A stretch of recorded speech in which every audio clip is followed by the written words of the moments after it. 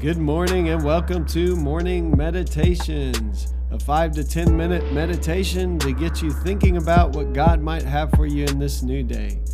I'm your host, Pastor Nate Cook, so we hope you'll enjoy your meditation for this morning.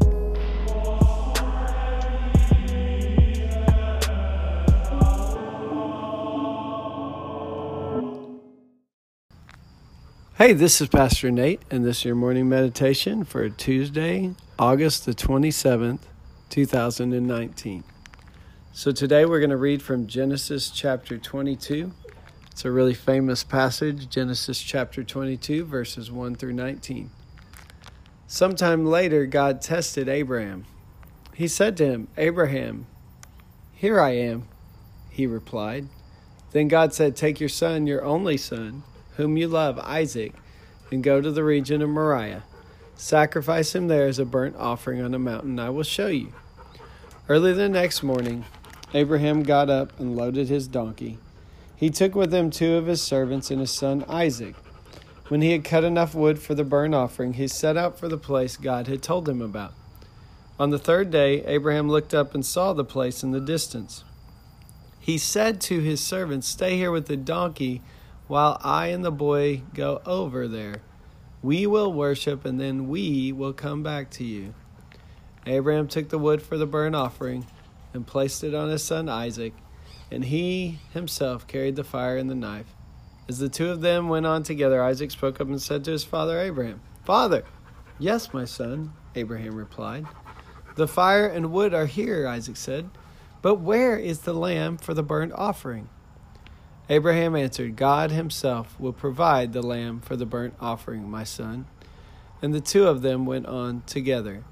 When they reached the place God had told him about, Abraham built an altar there and arranged the wood on it. He bound his son Isaac and laid him on the altar on top of the wood. Then he reached out his hand and took the knife to slay his son. But the angel of the Lord called out to him from heaven, "Abraham, Abraham."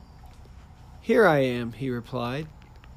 "Do not lay a hand on the boy," he said. "Do not do anything to him.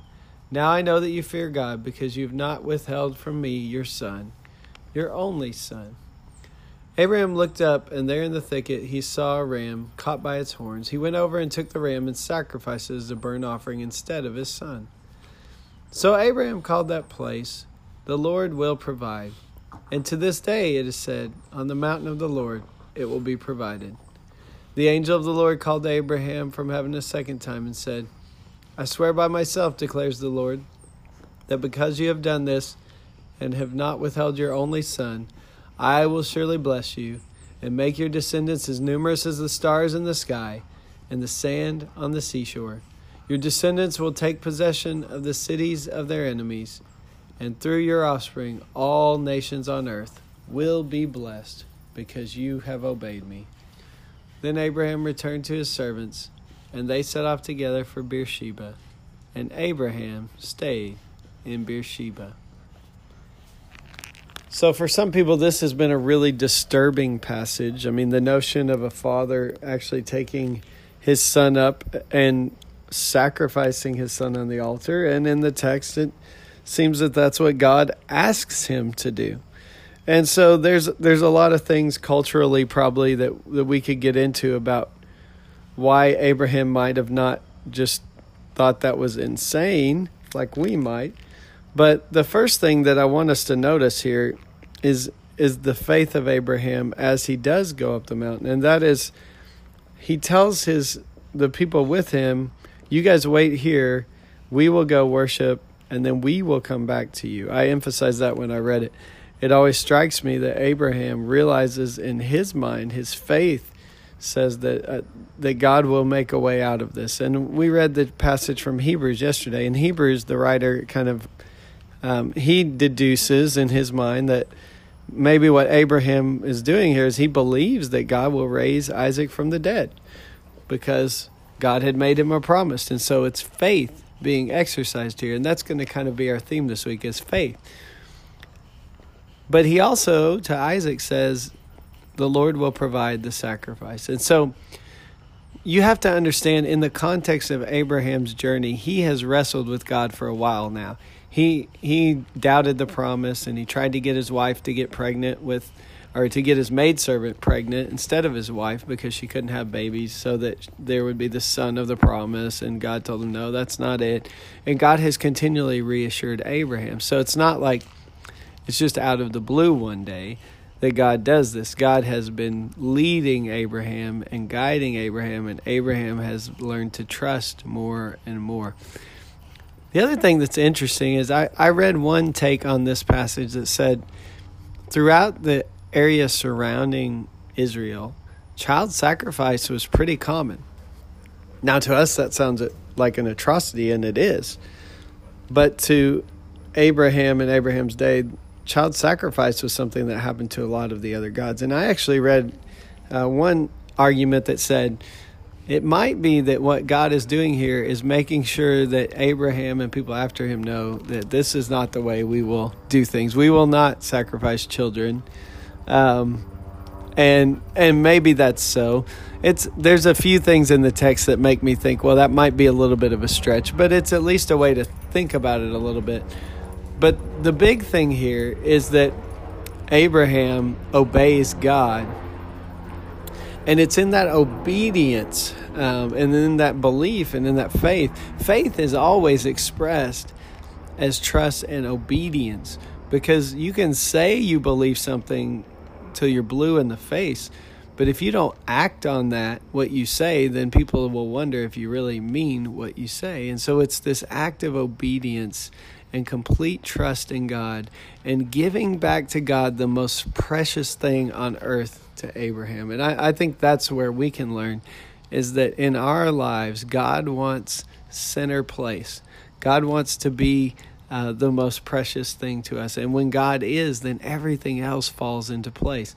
Jesus says this way, seek first the kingdom of God, and all these other things will be added to you.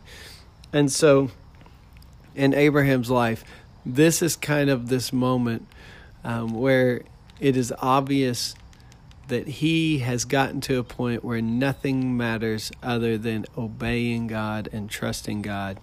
And even the son God promised him, and the son that God promised him would be his heir, and all of these people, these children and grandchildren and great-grandchildren, and this whole nation would come from him, this son, he's willing to give even that promise back to God. And so that's something we can think about today on this Tuesday, is no matter what God has given us, no matter what God has blessed us with, when that thing becomes more important than God, then we have turned in a wrong direction. And faith says that we'll give everything back to God, our talents, our abilities, our jobs, our livelihood, the possessions we own, we give them all back to God, because trusting in God, believing in God, knowing God, obeying God are more important than any other thing that we have on this earth. So that's the life that Abraham finally kind of realizes through this journey God has had him on. He had plenty of stumbles along the way, and that's encouraging to us, because we think, I don't know if I could have that kind of faith. And God is continually shaping us and forming us. But every time we exercise our faith and we obey God, even when we're not sure how that's all going to work out, we take a step of faith. We draw closer to God, and we realize that ultimately what God wants from us is everything to be secondary to His will and His way, because His will and His way are really the best life we could ever hope for.